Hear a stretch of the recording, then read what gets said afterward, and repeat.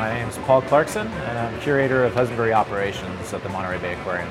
Behind me is the biggest exhibit at the Monterey Bay Aquarium. It's over 1 million gallons. It's called our Outer Bay Waters exhibit, where we display a lot of unique species that you won't see elsewhere in the country.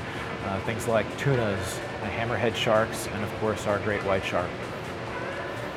In order to maintain the exhibit, we need to polish the windows, clean the bottom, and just keep it spick and span for our guests. Anytime that we're diving our Outer Bay Water exhibit, we wear a chainmail suit. The wetsuit is to keep us warm. The chainmail is to protect us from some of the tank residents. So the first thing we do is usually lay the suit out on the ground. You're starting with a 1/4 inch of neoprene, putting about a 20-pound chainmail suit made out of stainless steel on top of that. So the easiest way to do it is to sit down on the ground and kind of wiggle yourself into the bottom of it. Once the legs are in, there are some snaps on each ankle. And then from there, you can start pulling it up like a set of pants. But then it has a set of suspenders that go along with it to keep the legs up on you and not drooping down like a wet blanket. And then just like a jacket, throw it over your shoulders, zip up the front. There's a belt that snaps. And that's most of it for the suit. It takes quite a bit longer to do than it does to explain, however. Now, once you have the suit on, then it's our backpack with our scuba tank, our scuba regulators.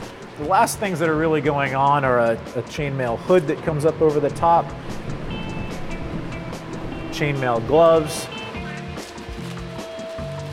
walking down into the exhibit, and then the final are mask and fins, and off we go. Another one of the last things that we do before we get in the water are put rubber bands on the top of the chainmail gloves on our hands.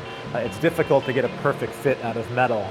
So the rubber bands are the high-tech solution to try to get them to just fit a little bit better, give you a little bit more dexterity in the water.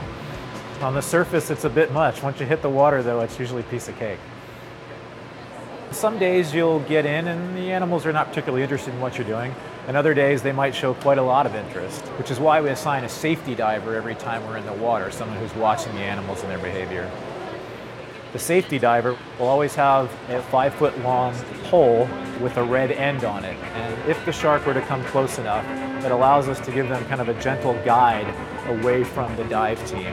We've never had an animal in that exhibit that has bitten any of us, but it's something that we like to keep between us and the sharks at all times. One of our biggest concerns in using these chainmail suits is when we're working on the acrylic window. The acrylic window is made out of plastic. It's a hard plastic, but it will scratch.